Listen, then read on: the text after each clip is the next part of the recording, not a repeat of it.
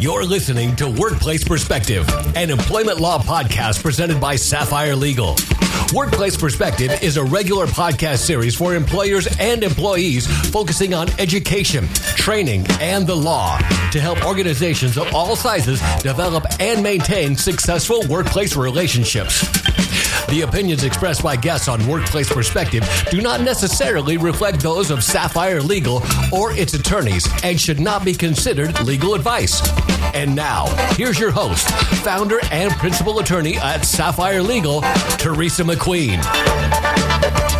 Thank you, James, and welcome everyone to Workplace Perspective, where we are striving to raise the bar at workplaces everywhere.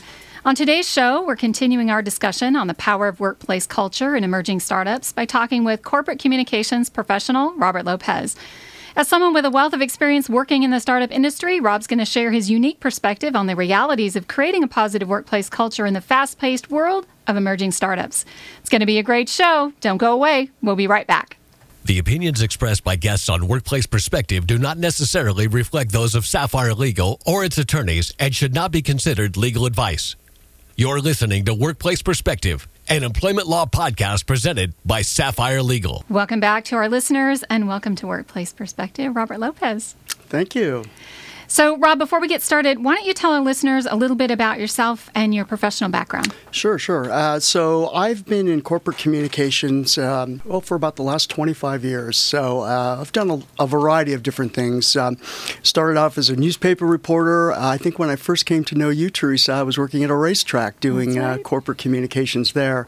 And then I discovered a place called the Silicon Valley, moved out there to the San Jose area, and started working for some big tech companies doing both external communications, what we would refer to as public relations in that realm, and then also employee communications. So I kind of split my career. As I look back on my career, half of it I would say has been focused on external focus type of communication, PR, and the other half internal or employee communications.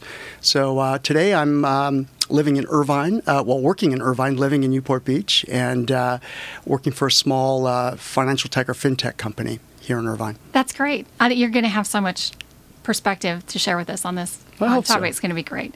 So on our last episode, we had heard the C-suite perspective on the importance of creating a positive workplace culture when we talked with Andre Berengian, who's the CEO of a company called C Digital Labs. But for today's episode, I really wanted to continue that discussion more from the employee perspective. So knowing that you've been involved with startups over the years and your career as a public relations professional and the second part of that, employee communications, I wanted to get your input and hear what you've seen and learned over the years when it comes to the realities of creating a workplace culture in that startup area. Mm-hmm. So let's start with how the job of public relations really fits into creating a workplace culture, because I'm not sure everybody actually understands maybe how that works. Yeah, I would say the job of employee communications, the more internal focused position, that's really one of the hats I'm wearing today, and it really does fit into building culture for a company. I was talking about my background a minute ago. I've worked for companies with 85,000 employees, and I've worked for companies as small as 50 employees. So I think I've had this kind of front seat, experience as a communications person running these departments and running these culture programs, but also as an employee myself, and experiencing it. So I've seen some good cultures, and I've seen some pretty bad ones, I have to say. So, but as I look back on those experiences, the big takeaway for me is that corporate culture or the lack of it is, I want to say it's directly correlated to the bottom line for companies, and I think this is a really important message that sometimes gets lost. How can you, achieve your business goals without having truly engaged employees, who are giving their all to the cause? People are the foundation of a strong business. I know that sounds obvious, but I think it gets lost on people. I do too. So in our last episode, we were talking with Andre, we were saying that, this idea or the ideal really that, creating corporate culture isn't about, let's call in the marketing people, let's get a branding slogan going on, let's get some bullet points and all that kind of stuff. But it's about knowing the type of culture and the environment that you want to create at the start, before you even get there, at the very beginning, and then hiring to that. hiring the people that you know are going to embody that culture and then have the drive to help you move it forward once you get things going. Is that, because I think that's kind of what you're saying, right? Yeah, for sure. I mean, hiring the right people is definitely a key component of developing the culture you want at your company. But, culture is more than just hiring the people. Let's assume that we get some good people in. Culture is about people and how they interact with each other in group settings. That's kind of the definition of it. Having a strong culture, I think, is really pure gold for companies, and there's several reasons why. It makes it easier to hire and retain talented people in a competitive market, and we're in a really competitive market these days. Employees, in fact, will even turn down job offers, even if they're great offers, if they know that the culture is a lousy one. They'll just pass. They'll say no thanks. So that type of, having a strong culture is very important. It's more important than money. No, I know. I think it's really important. And if we get to it, I want to talk a little bit about how people find out about what the culture is at a company to make those types of decisions. But what I tend to see, and I really am interested in your perspective, is that usually it seems to me that in the early stages of creating the companies, the people involved are very focused on the widget or the service and like getting it out to the public and how are we going to do that and all that. They really fail to see the value, like you said, in hiring people at the beginning. Because if you don't, and I keep going back to that, I guess, because if you don't start there, then like you said, it's going to fail down the line. Because what I've seen is because the message gets diluted. If you don't have top-down buy-in, right, then the message gets delegated, or people get too busy, and they have great intentions at first, but they get too busy with the widget and the startup aspect of it, and it gets diluted because it gets passed to somebody else to carry out. Right, but let's take a look. So you have a startup company. That's kind of what we're focused on here today. You're starting a company. You need somebody who's good at finance. You need somebody who's good at marketing. Somebody who's good at engineering. Those are going to be kind of your first hires, right? And right after you apparently, as I understand, get rid of all your family members that helped you get. Yeah, right. But you need some hires there. But that are good in those very specific areas of the business.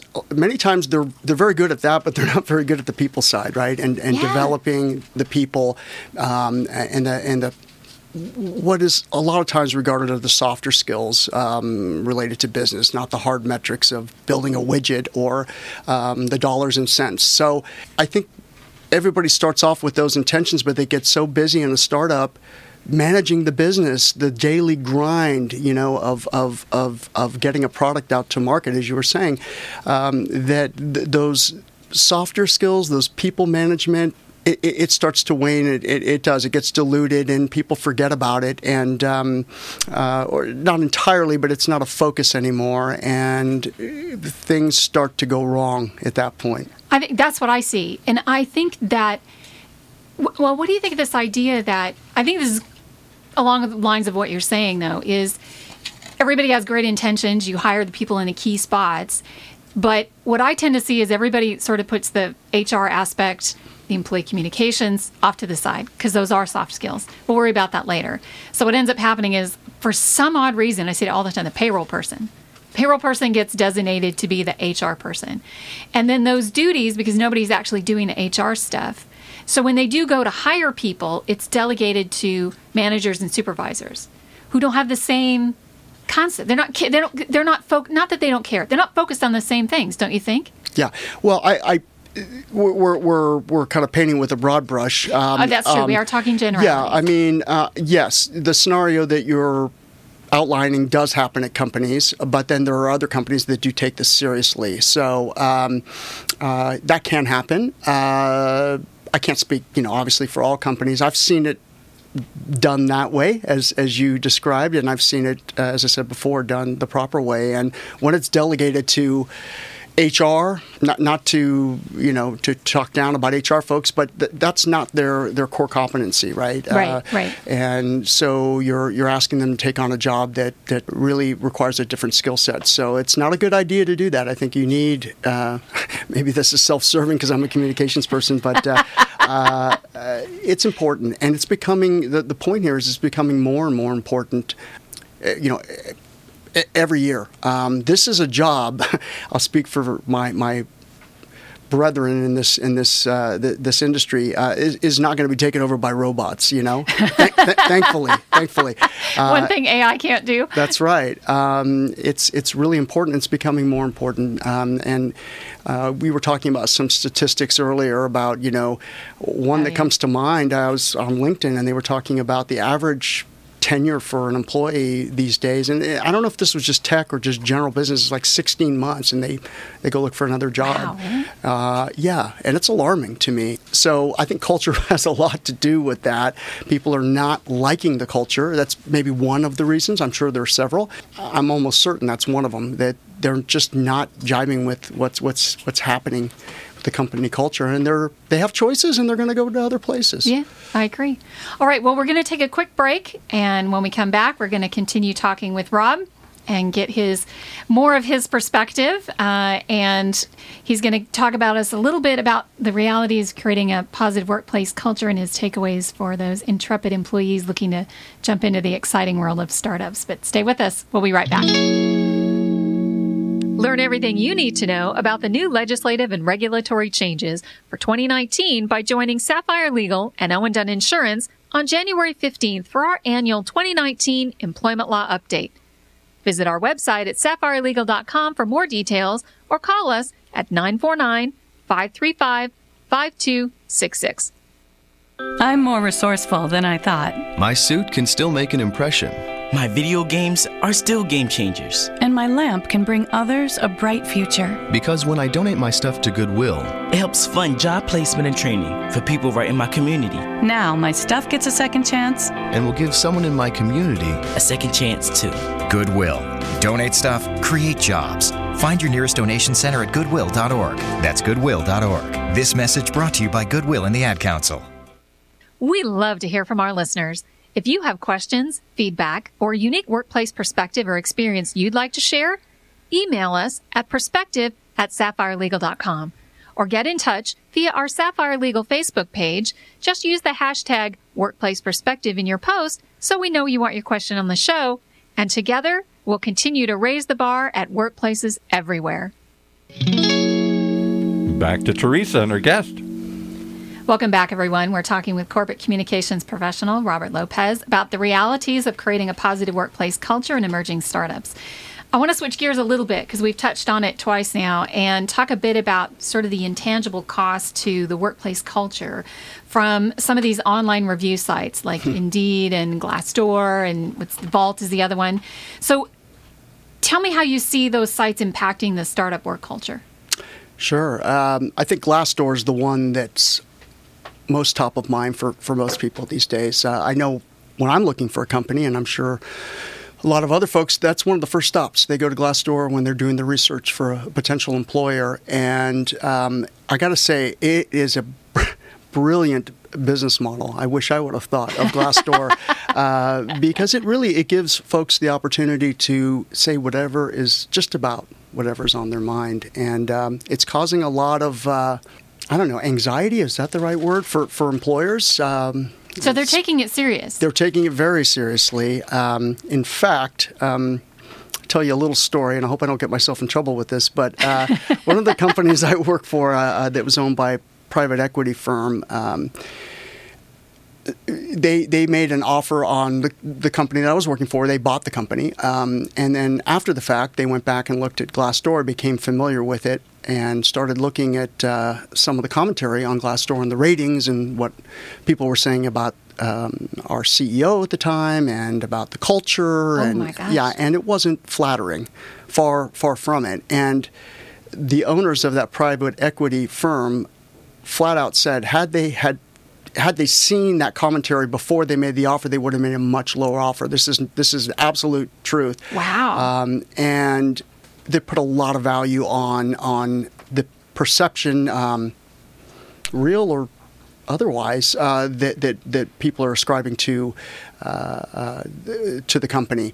And so that was a really interesting insight. Well, that's eye-opening, isn't it? Yeah, it was to me. So it's real, but I think these sites, so they have a ability to create a reputation. Now, I think that people out there should take those comments with a grain of salt, because remember, I'm in corporate communication, so I play both sides. I'm an advocate for employees, but I'm also advocating for the employer. And not everything that's said on those sites is accurate, true. I think people vent. They're mad if they got let go. If there was a reduction in force, that's a great place for them to go and just let it all out. Yeah. And they do. But you have little recourse. So it's a very interesting business model. I think it's interesting because I don't think a lot of people took those seriously when they first came out. That, it's just a bunch of employees, venting their frustrations, like you said, and it's not that really. But I think that there's been enough comments on there, not made, I don't think, by, employers going on there and, trying to counteract that. But people who actually want to go on and give a more balanced opinion, which I think is how they got to be so legitimate.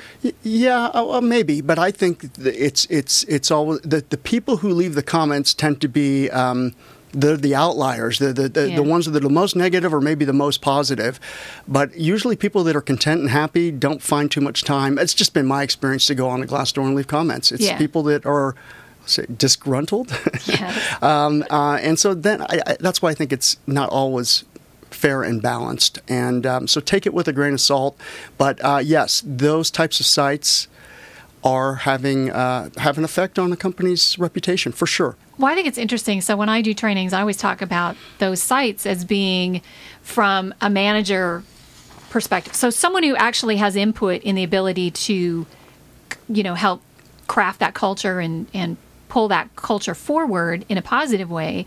I talk to those people about the fact that, while it's great you may be with this employer, but that might not always be the case. And do you want to be sitting in front of another employer who has seen you are at a high level at another company, and they look up that company, maybe on one of those sites, and they see comments negative about the culture, about the management style and all those things? Do you really want to be sitting in front of a recruiter or a new employer explaining why you're the exception to the rule as to why this, why the culture is so bad? So. Yeah. Well, as an employee, you can't always have a direct effect on that. So when you're going somewhere else, you're going to talk about why you're there to come to a better culture. Yeah, exactly. Right. So that's a pretty easy one. Maybe that's easier than I think it is to explain. Yeah. No, of course. Why do you think I'm leaving? Exactly. I don't want to be there. Yeah. I want to ask you about a little bit. Well, let's do this. So tell me the project that you're most proud of from a corporate culture impact or from an employee engagement perspective. Yeah. I've done a lot of programs over the years. Some of the ones I'm most proud of are ones I've done actually in the field of public relations. But as I switched hats and came into employee communications, I think the common denominator are the programs that have been the most successful have been the ones where I've let other people get involved in it. It's not just me delegating it and saying, thou shalt do this type of engagement program. What I've discovered is it's empowering other people to be part of it and to have skin in the game, right? And when we do that, I see amazing programs come to life, and people are just so fired up, and they feel like they have their fingerprints on the success of the program. So I'm most proud of those types of programs, and there's lots of them. I'm not going to bore your listeners with all these things, but I like to create the infrastructure for those types of programs to thrive, where employees can get involved. So it's empowerment. It's showing them how that they can do it. Not just waiting for the executives to roll out something and everybody just has a collective yawn and the suits are coming out with something again. So you want it needs to be from the bottoms up, top down for sure. You need to set the tone at the highest levels of the company, but the bottoms up. So it's the rank and file need to get involved too. And when we do that, great success. I love it. Okay, so then what was your biggest flop? It may be still yet to come. I think my biggest flops have been when I have not advocated for employees. When we're talking about culture programs, anytime that I've taken the position of the corporation and not considered the employees and put them kind of really understand their perspective, I think things have flopped, as you said. Maybe not been as good as they could have been. So nothing really specific, but my objective is always to advocate for the employees first. Well, that's good. Yeah. I like that. I want to go back to something we talked about a little bit earlier. Do you think that so when a company's focused on the startup phase, that frenetic sort of energy and the pressure to succeed in the early days, does that have a negative? Does it tend to have a negative impact on the culture, generally speaking, or? The frenetic energy for a startup when you get going, no, I think it's quite the opposite. I think it's actually very, very positive, and I think people join startups for that. They're starving for that frenetic energy. It's different than working. I told you I worked for an 85,000 person company. Right. I'll go ahead and say it was Cisco, a big company. I was there for 15 years, and great corporate culture. Shout out to Cisco. They were fantastic. They're always ranked really high. Yeah. And, they've had, like all companies, they ups and downs. But while I was there, it was really terrific. Of course it was. Yeah, of course. But at times I was kind of wanting for that frenetic energy because you can kind of get lost in a big company sometimes, and you just kind of keep doing the same old thing. We're always busy, but startups, the very nature of what a startup is, there's no limit. There's no box that you get put into. You're able to do a lot of different things, wear a lot of different hats, and I think that's why people are drawn to it. I like that. That's great. That's really cool. Well, so after all that you've seen over the years, and of course your firsthand experience in working in this area, can you share with our listeners sort of just a few key takeaways for anyone who might be already working in a startup or somebody who might be thinking about going to work in a startup? Yeah. Get involved. I mean, you have a great opportunity. You're working at a startup now. You're not at an 85,000 person company or some big place where they just tell you do a job in this box and that's it. You have a wonderful opportunity to shape culture, get involved in different programs. I can tell you from my experience, the CEOs, the leadership teams in these smaller companies are looking for people who want to step up and be involved. And you can grow your career in amazing ways that might take many, many years at a bigger company because of the structure. But in a startup, you can invent who you want to be, Oh, that's great. But there's only so many hours in the day. And of course, startups are, just known for, 16-hour days and all that. I'm not doing that anymore. I work hard. If anybody's listening out there, but you gotta have some balance. But there is a lot of opportunity. You may start in one position, you can end up in another. All right. And I think that's really great advice because you really do need to create the culture that you want to be in, right? That kind of like be the culture. Yes. Yeah. I think that's really important. For sure. Well, Rob, I want to thank you for joining us. You have given our listeners some really great information, and thank you so much for sharing all your experience with us. Thanks, Teresa. If you want to connect with Rob, please visit our website at sapphirelegal.com/podcast and click on episode 14. I want to also thank our listeners for joining us, my radio angels, James and the Knave at Night, and Workplace Perspectives team extraordinaire, Paul Roberts, with our music provided by the very talented Stephen Versaloni. Thank you all for joining us on Workplace Perspective, and until next time, keep raising the bar.